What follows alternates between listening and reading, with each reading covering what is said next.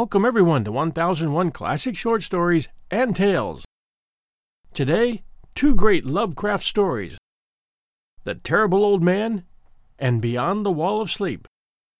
Written on January 28, 1920, and originally published in Tryout magazine in 1921, The Terrible Old Man is of particular interest to fans of H.P. Lovecraft because it marks the introduction of Lovecraft's fictional geography, setting his work for the first time in the fictional New England town of Kingsport. Today's first story, The Terrible Old Man, by H.P. Lovecraft. It was the design of Angelo Ricci and Joe Zanuck and Manuel Silva to call on the terrible old man. This old man dwells all alone in a very ancient house on Water Street near the sea, and is reputed to be both exceedingly rich and exceedingly feeble, which forms a situation very attractive to men of the profession of Masters Ricci, Zanuck, and Silva, for that profession was nothing less dignified than robbery. The inhabitants of Kingsport say and think many things about the terrible old man, which generally keep him safe from the attention of gentlemen like Mr. Ricci and his colleagues, despite the almost certain fact that he hides a fortune of indefinite magnitude somewhere about his musty and venerable abode. He is, in truth, a very strange person, believed to have been a captain of East India clipper ships in his day, so old that no one can remember when he was young, and so taciturn that few know his real name. Among the gnarled trees in the front yard of his aged and neglected place, he maintains a strange collection of large stones, oddly grouped and painted so that they resemble the idols in some obscure Eastern temple. This collection frightens away most of the small boys who love to taunt the terrible old man about his long white hair and beard, or to break the small paned windows of his dwelling with wicked missiles. But there are other things which frighten the older and more curious folk who sometimes steal up to the house to peer into the dusty panes. These folks say that on a table in a bare room on the ground floor are many peculiar bottles, in each a small piece of lead suspended pendulum-wise from a string. And they say that the terrible old man talks to these bottles, addressing them by such names as Jack, Scarface, Long Tom, Spanish Joe, Peters, and Mate Ellis, and that whenever he speaks to a bottle, the little lead pendulum within makes a certain definite vibration, as if in answer. Those who have watched the tall, lean, terrible old man in these peculiar conversations do not watch him again. But Angelo Ricci and Joe Zanuck and Manuel Silva were not of Kingsport blood.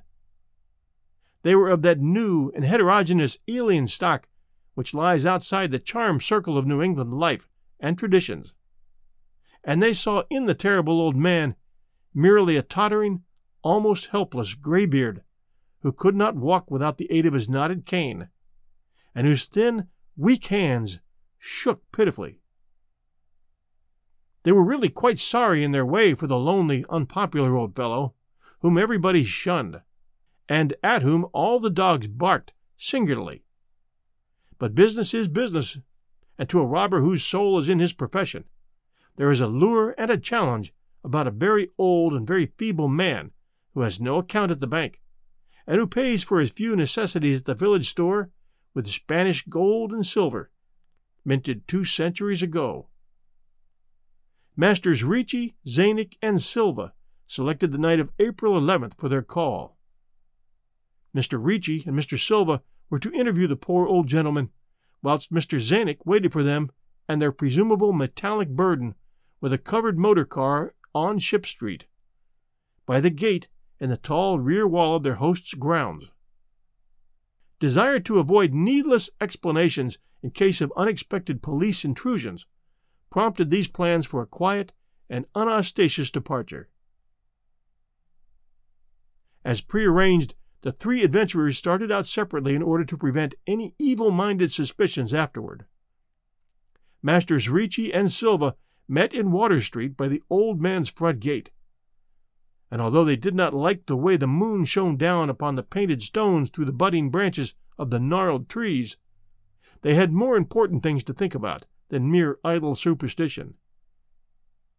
They feared it might be unpleasant work making the terrible old man loquacious concerning his hoarded gold and silver, for aged sea captains are notably stubborn and perverse. Still, he was very old and very feeble, and there were 2 visitors.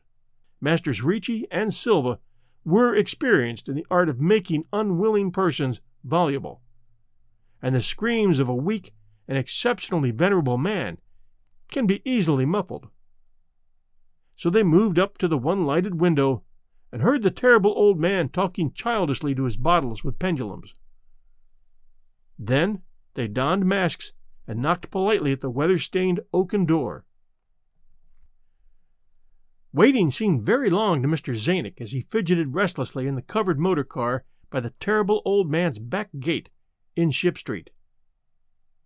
He was more than ordinarily tender-hearted, and he did not like the hideous screams he had heard in the ancient house just after the hour appointed for the deed. Had he not told his colleagues to be as gentle as possible with the pathetic old sea captain? Very nervously he watched that narrow oaken gate in the high and ivy-clad stone wall. Frequently he consulted his watch, and wondered at the delay. Had the old man died before revealing where his treasure was hidden, and had a thorough search become necessary? Mr. Zanuck did not like to wait so long in the dark in such a place. Then he sensed a soft tread or tapping on the walk inside the gate, heard a gentle fumbling at the rusty latch, and saw the narrow, heavy door swing inward. And in the pallid glow of the single dim street lamp, he strained his eyes to see what his colleagues had brought out of that sinister house which loomed so close behind. But when he looked, he did not see what he had expected, for his colleagues were not there at all, but only the terrible old man leaning quietly on his knotted cane and smiling hideously. Mr. Zanuck had never before noticed the color of that man's eyes, and now he saw that they were yellow. Little things make considerable excitement in little towns, which is the reason the Kingsport people talked all that spring and summer about the 3 unidentifiable bodies, horribly slashed as with many cutlasses, and horribly mangled as by the tread of many cruel boot heels, which the tide washed in. And some people even spoke of things as trivial as the deserted motor car found in Ship Street, or certain especially inhuman cries, probably of a stray animal or migratory bird, heard in the night by wakeful citizens. But in this idle village gossip, the terrible old man took no interest at all. He was by nature reserved, and when one is aged and feeble, one's reserve is doubly strong. Besides, so ancient a sea captain must have witnessed scores of things much more stirring in the far-off days of his unremembered youth. Our second story, Beyond the Wall of Sleep, by H.P. Lovecraft. I've often wondered if the majority of mankind ever paused to reflect upon the occasionally titanic significance of dreams, and of the obscure world to which they belong. Whilst the greater number of our nocturnal visions are perhaps no more than faint and fantastic reflections of our waking experiences, Freud to the contrary with his puerile symbolism, there is still a certain remainder whose immundane and ethereal character permit of no ordinary interpretation, and whose vaguely exciting and disquieting effect suggests possible minute glimpses into a sphere of mental existence no less important than physical life, and yet separated from that life by an all but impassable barrier. From my experience, I cannot doubt but that man, when lost to terrestrial consciousness, is indeed sojourning in another and uncorporeal life of far different nature from the life we know, and of which only the slightest and most indistinct memories linger after waking. From those blurred and fragmentary memories, we may infer much, yet prove little. We may guess that in dreams, life, matter, and vitality, as the earth knows such things, are not necessarily constant, and that time and space do not exist as our waking selves comprehend them. Sometimes I believe that this less material life is our truer life, and that our vain presence on the terraqueous globe is itself the secondary or merely virtual phenomenon. It was from a youthful reverie filled with speculations of this sort that I arose one afternoon in the winter of 1900-1901, when to the state psychopathic institution in which I served as an intern was brought the man whose case has ever since haunted me so unceasingly. His name, as given on the records, was Joe Slater, and his appearance was that of a typical denizen of the Catskill Mountain region, one of those strange, repellent scions of a primitive colonial peasant stock whose isolation for nearly 3 centuries in the hilly fastnesses of a little-traveled countryside has caused them to sink to a kind of barbaric degeneracy, rather than advance with their more fortunately placed brethren of the thickly settled districts. Among these odd folk who correspond exactly to the decadent element of white trash in the South, law and morals are non-existent, and their general mental status is probably below that of any other section of Native American people.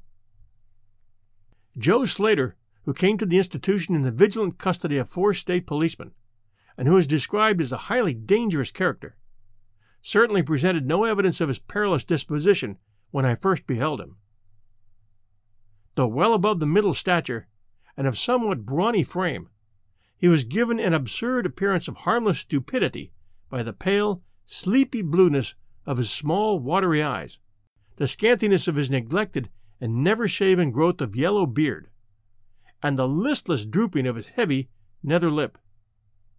His age was unknown, since among his kind neither family records nor permanent family ties exist. But from the baldness of his head in front, and from the decayed condition of his teeth, the head surgeon wrote him down as a man of about 40. From the medical and court documents, we learned all that could be gathered of his case. This man, a vagabond, hunter, and trapper, had always been strange in the eyes of his primitive associates.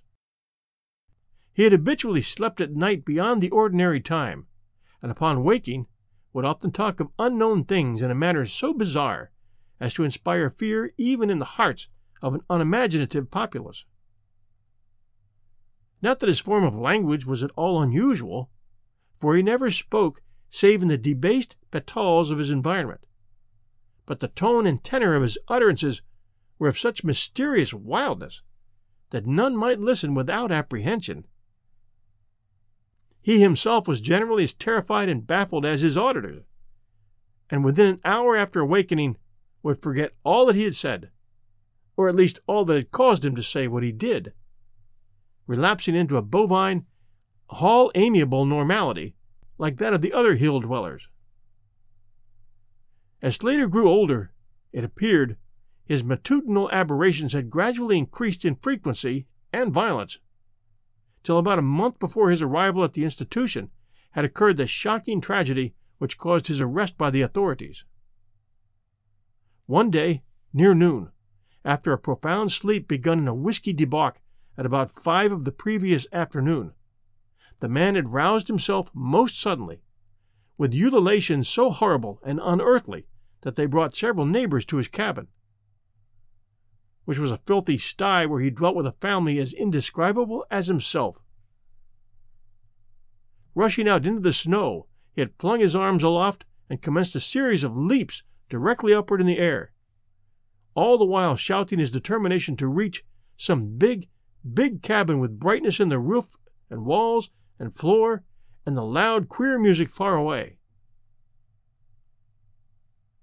As 2 men of moderate size sought to restrain him, he had struggled with maniacal force and fury, screaming of his desire and need to find and kill a certain, what he called, thing that shines and shakes and laughs.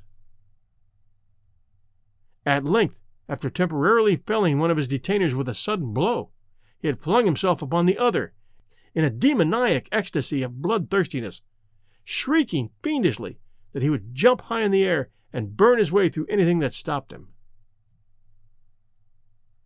Family and neighbors had now fled in a panic, and when the more courageous of them returned, Slater was gone, leaving behind an unrecognizable pulp-like thing that had been a living man but an hour before. None of the mountaineers had dared to pursue him, and it is likely that they would have welcomed his death from the cold. But when several mornings later they heard his screams from a distant ravine, they realized that he had somehow managed to survive, and that his removal in one way or another would now be necessary.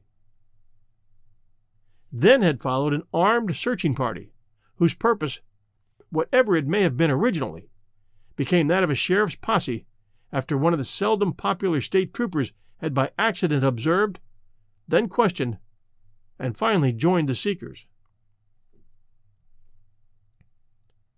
On the third day, Slater was found unconscious in the hollow of a tree and taken to the nearest jail, where alienists from Albany examined him as soon as his senses returned. To them, he told a simple story. He had, he said, gone to sleep one afternoon about sundown after drinking much liquor. He had awakened to find himself standing bloody-handed in the snow before his cabin, the mangled corpse of his neighbor, Peter Slater, at his feet. Horrified, he had taken to the woods in a vague effort to escape from the scene of what must have been his crime. Beyond these things, he seemed to know nothing, nor could the expert questioning of his interrogators bring out a single additional fact. That night Slater slept quietly, and the next morning he awakened with no singular feature save a certain alteration of expression. Dr. Barnard, who had been watching the patient, thought he noticed in the pale blue eyes a certain gleam of peculiar quality, and in the flaccid lips an all but imperceptible tightening, as of intelligent determination. But when questioned, Slater relapsed into the habitual vacancy of the mountaineer, and only reiterated what he had said on the preceding day. On the third morning occurred the first of the man's menial attacks. After some show of uneasiness in sleep, he burst forth into a frenzy so powerful that the combined efforts of 4 men were needed to bind him in a straitjacket. The alienists listened with keen attention to his words, since their curiosity had been aroused to a high pitch by the suggestive, yet mostly conflicting and incoherent stories of his family and neighbors. Slater raved for upward of 15 minutes, babbling in his backwoods dialect of green edifices of light, oceans of space, strange music, and shadowy mountains and valleys. But most of all did he dwell upon some mysterious, blazing entity that shook and laughed and mocked at him. This vast, vague personality seemed to have done him a terrible wrong, and to kill it in triumphant revenge was his paramount desire. In order to reach it, he said, he would soar through abysses of emptiness, burning every obstacle that stood in his way. Thus ran his discourse, until with the greatest suddenness he ceased. The fire of madness died from his eyes, and in dull wonder he looked at his questioners and asked why he was bound. Dr. Barnard unbuckled a leather harness and did not restore it till night, when he succeeded in persuading Slater to don it of his own volition and for his own good. The man had now admitted that he sometimes talked queerly, but he did not know why. Within a week, 2 more attacks appeared, but from them the doctors learned little. On the source of Slater's visions, they speculated at length, for since he could neither read nor write, and had apparently never heard a legend or fairy tale, his gorgeous imagery was quite inexplicable. That it could not come from any known myth or romance was made especially clear by the fact that the unfortunate lunatic expressed himself only in his own simple manner. He raved of things he did not understand and could not interpret, things which he claimed to have experienced. but which you could not have learned through any normal or connected narration. The alienist soon agreed that abnormal dreams were the foundation of the trouble. Dreams whose vividness could for a time completely dominate the waking mind of this basically inferior man. With due formality, Slater was tried for murder, acquitted on the ground of insanity, and committed to the institution wherein I held so humble a post. I have said that I am a constant speculator concerning dream life, and from this you may judge of the eagerness with which I applied myself to the study of the new patient as soon as I had fully ascertained the facts of his case. He seemed to sense a certain friendliness in me, born no doubt of the interest I could not conceal, and the gentle manner in which I questioned him. Not that he ever recognized me during his attacks, when I hung breathlessly upon his chaotic but cosmic word pictures, but he knew me in his quiet hours, when he would sit by his barred window weaving baskets of straw and willow, and perhaps pining for the mountain freedom he could never again enjoy. His family never called to see him. Probably it had found another temporary head, after the manner of decadent mountain folk. By degrees I commenced to feel an overwhelming wonder at the mad and fantastic conceptions of Joe Slater. The man himself was pitiably inferior in mentality and language alike, but his glowing, titanic visions, though described in a barbarous, disjointed jargon, were assuredly things which only a superior or even exceptional brain could conceive. How, I often asked myself, could the stolid imagination of a Catskill degenerate conjure up sights whose very possession argued a lurking spark of genius? How could any backwoods dullard have gained so much as an idea of those glittering realms of supernal radiance and space about which Slater ranted in his furious deliriums? More and more I inclined to the belief that in the pitiful personality who cringed before me lay the disordered nucleus of something beyond my comprehension, something infinitely beyond the comprehension of my more experienced but less imaginative medical and scientific colleagues.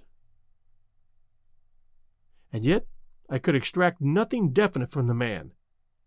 The sum of all my investigation was that in a kind of semi-corporeal dream life Slater wandered or floated through resplendent and prodigious valleys, meadows, gardens, cities, and palaces of light, in a region unbounded and unknown to man, that there he was no peasant or degenerate, but a creature of importance and vivid life, moving proudly and dominantly, and checked only by a certain deadly enemy, who seemed to be a being of visible yet ethereal structure, and who did not appear to be of human shape, since Slater never referred to it as a man, or as aught to save a thing.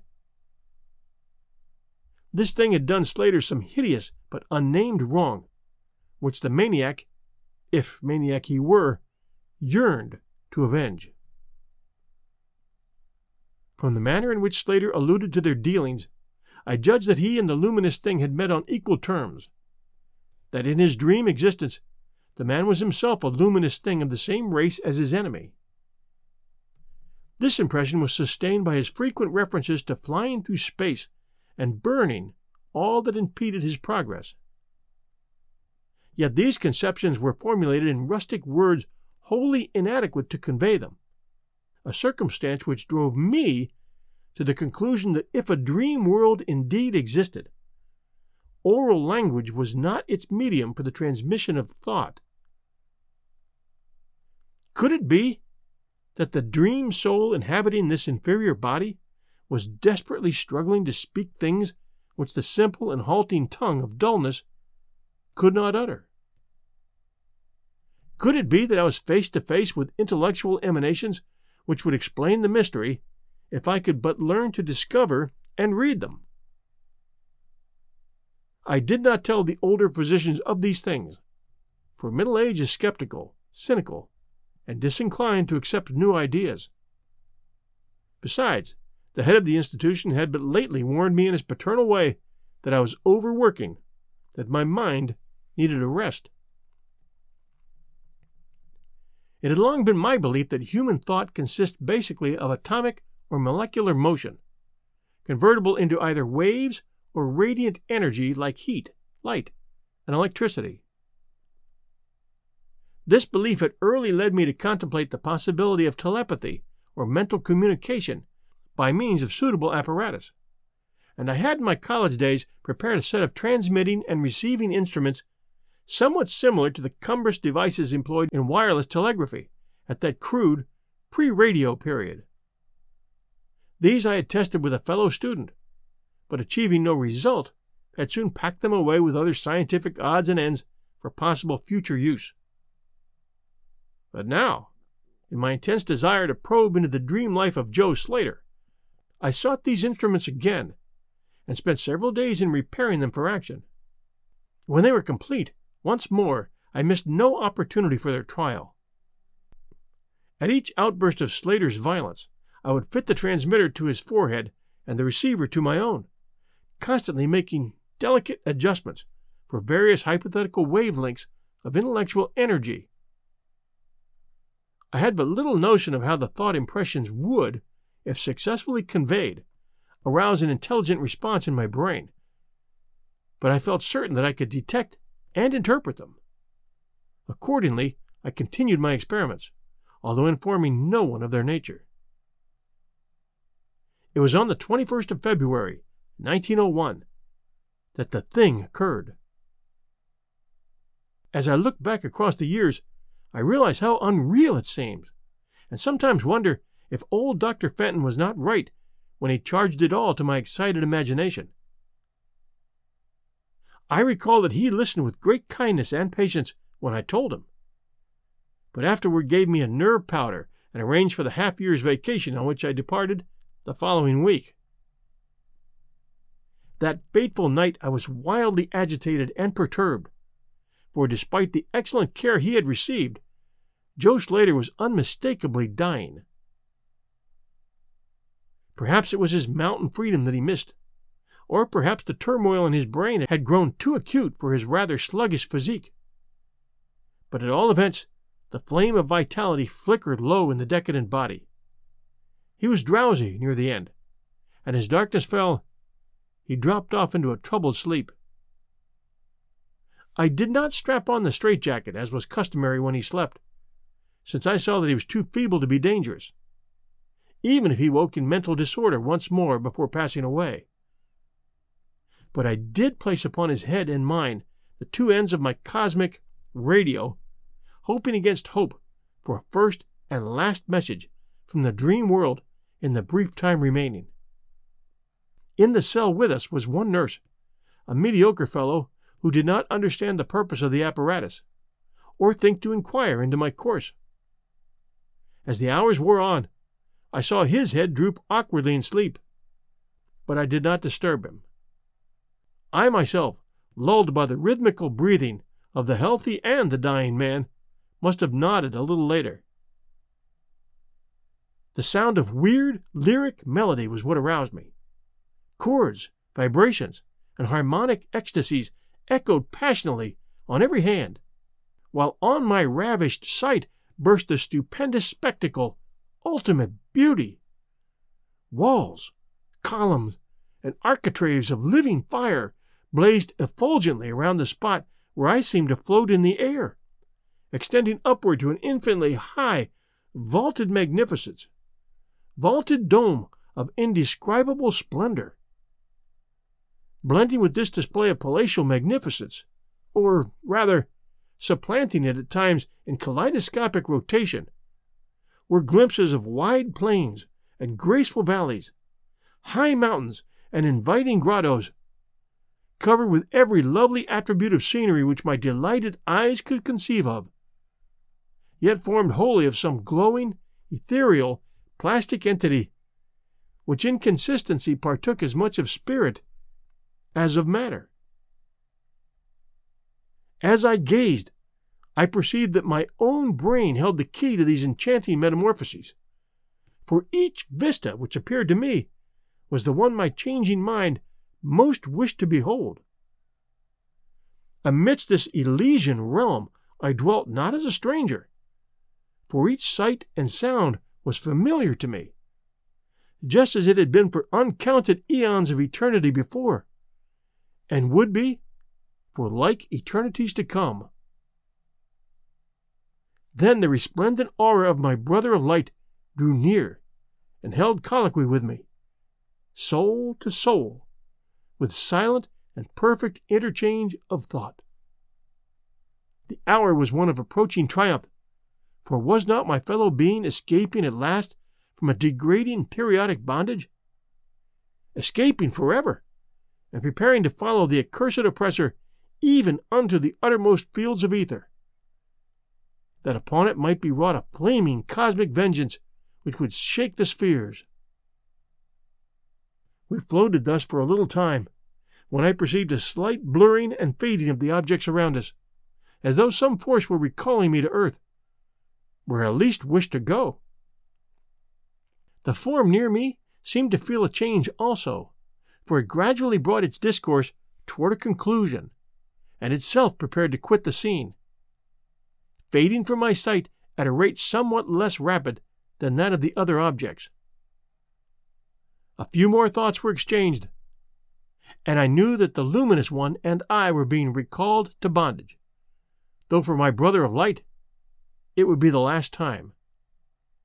The sorry planet's shell being well nigh spent, in less than an hour my fellow would be free to pursue the oppressor along the Milky Way and past the hither stars to the very confines of infinity. A well-defined shock separates my final impression of the fading scene of light from my sudden and somewhat shamefaced awakening and straightening up in my chair, as I saw the dying figure on the couch move hesitantly. Joe Slater was indeed awaking, though probably for the last time. As I looked more closely, I saw that in the sallow cheeks shone spots of color which had never before been present.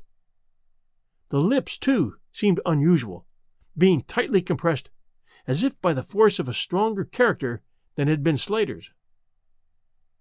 The whole face finally began to grow tense, and the head turned restlessly with closed eyes. I did not rouse the sleepy nurse, but readjusted the slightly disarranged headband of my telepathic radio, intent to catch any parting message the dreamer might have to deliver.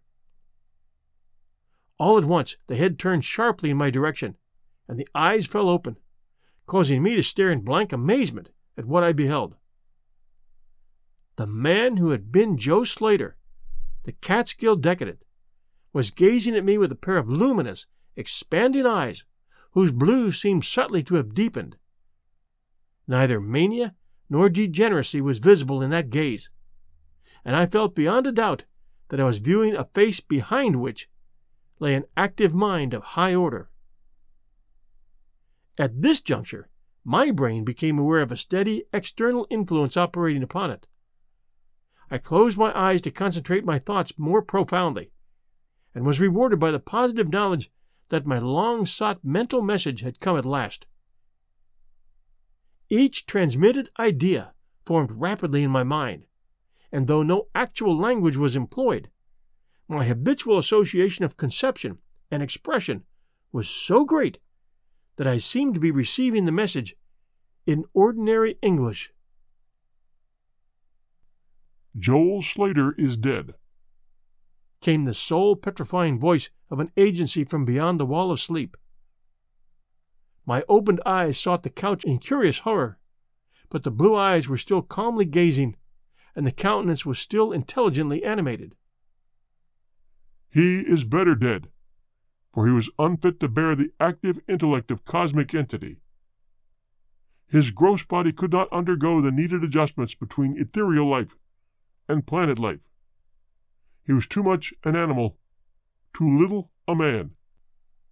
Yet it is through his deficiency that you have come to discover me, for the cosmic and planet souls rightly should never meet. He has been in my torment and diurnal prison for 42 of your terrestrial years. I am an entity like that which you yourself become in the freedom of dreamless sleep. I am your brother of light, and have floated with you in the effulgent valleys. It is not permitted me to tell your waking earth self of your real self, but we are all roamers of vast spaces and travelers in many ages. Next year, I may be dwelling in the Egypt which you call ancient, or in the cruel empire of San Chan, which is to come 3,000 years hence. You and I have drifted to the worlds that reel about the red Arcturus, and dwell in the bodies of the insect philosophers that crawl proudly over the fourth moon of Jupiter. How little does the earth self know life and its extent?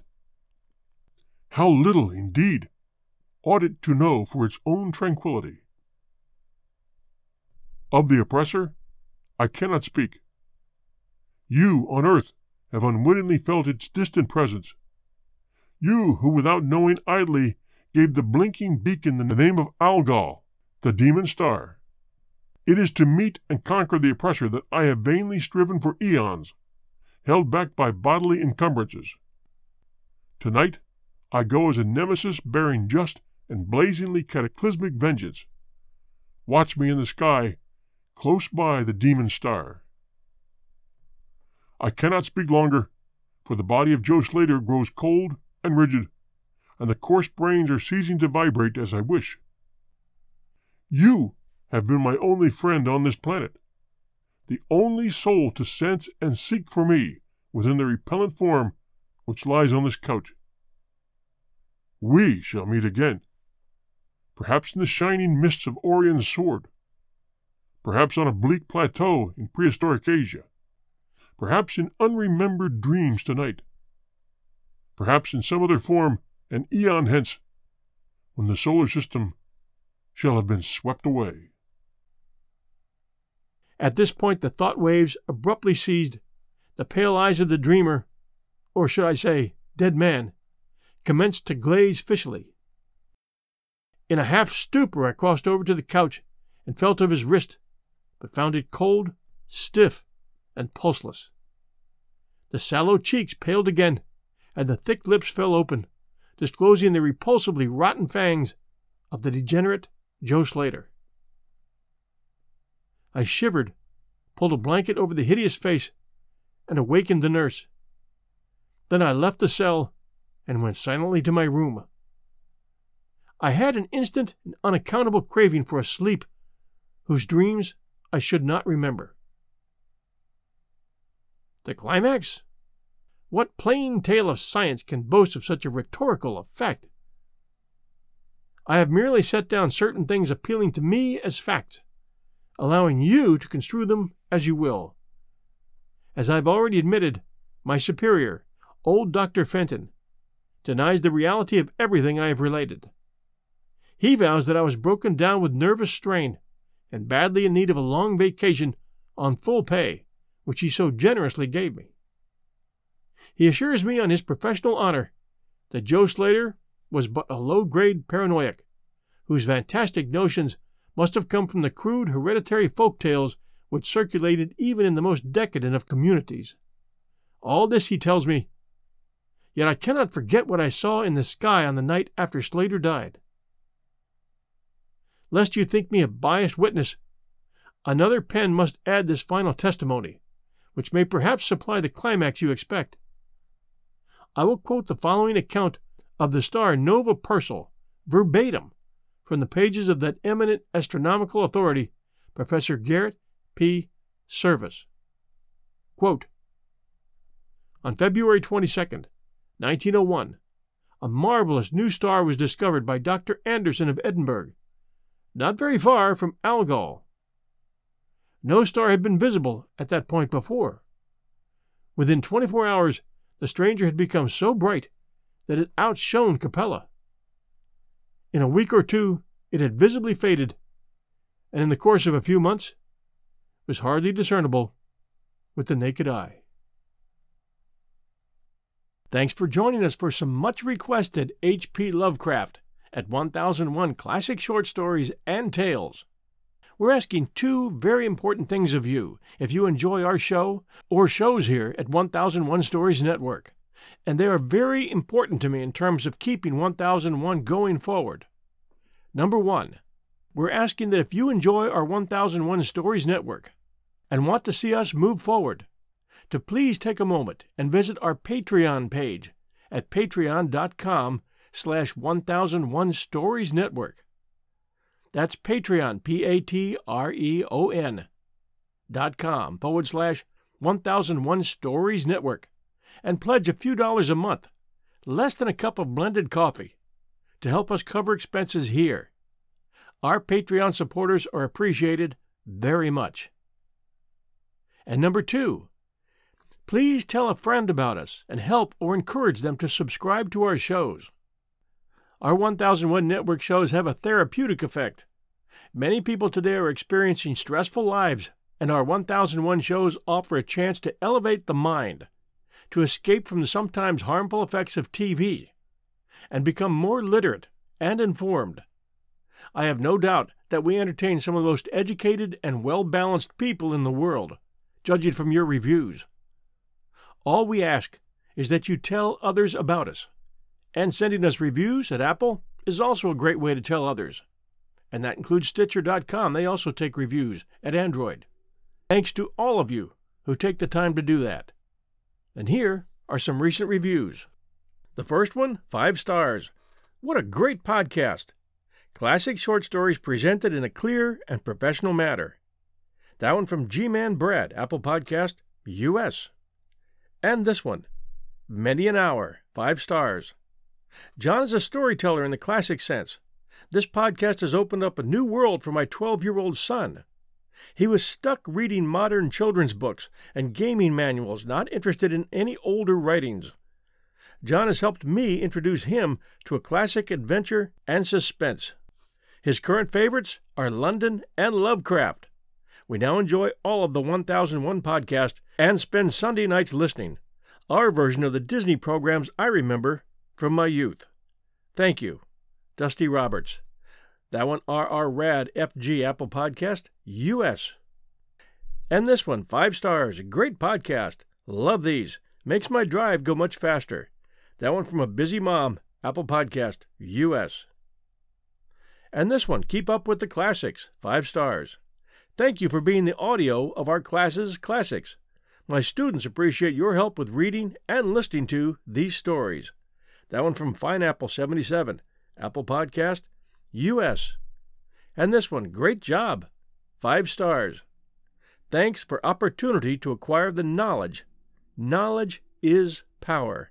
That one from Roshan221B, Apple Podcast, India. And this one, 5 stars. Thankful. Thank you, Mr. Hagedorn, for doing all of your wonderful podcasts. As a teenager, I had developed bad habits, but your podcast brought me back to reality. I now love classical literature, and it is helping me get through a lot. Thank you so much. Sarah Clyde. Apple Podcast, US. Wonderful stories, 5 stars. As a lover of authors such as M.R. James and H.P. Lovecraft, I really enjoy listening to these readings. It makes the mandatory housework a welcome break from work and study. John, you do a wonderful job. Thanks. Down from Peepop67, Apple Podcast, Australia. And Peepop, this was your H.P. Lovecraft, and there'll be more to come. Thank you so much, everyone, for sending us reviews, and we look forward to new ones. And also, please share our show with a friend and even help them to subscribe to Apple or to Stitcher.com or any of the other dozens of podcast apps that carry our 1001 shows. Thank you so much for listening. We love having you as fans. We'll be back next Sunday night at 8 p.m. Eastern Time.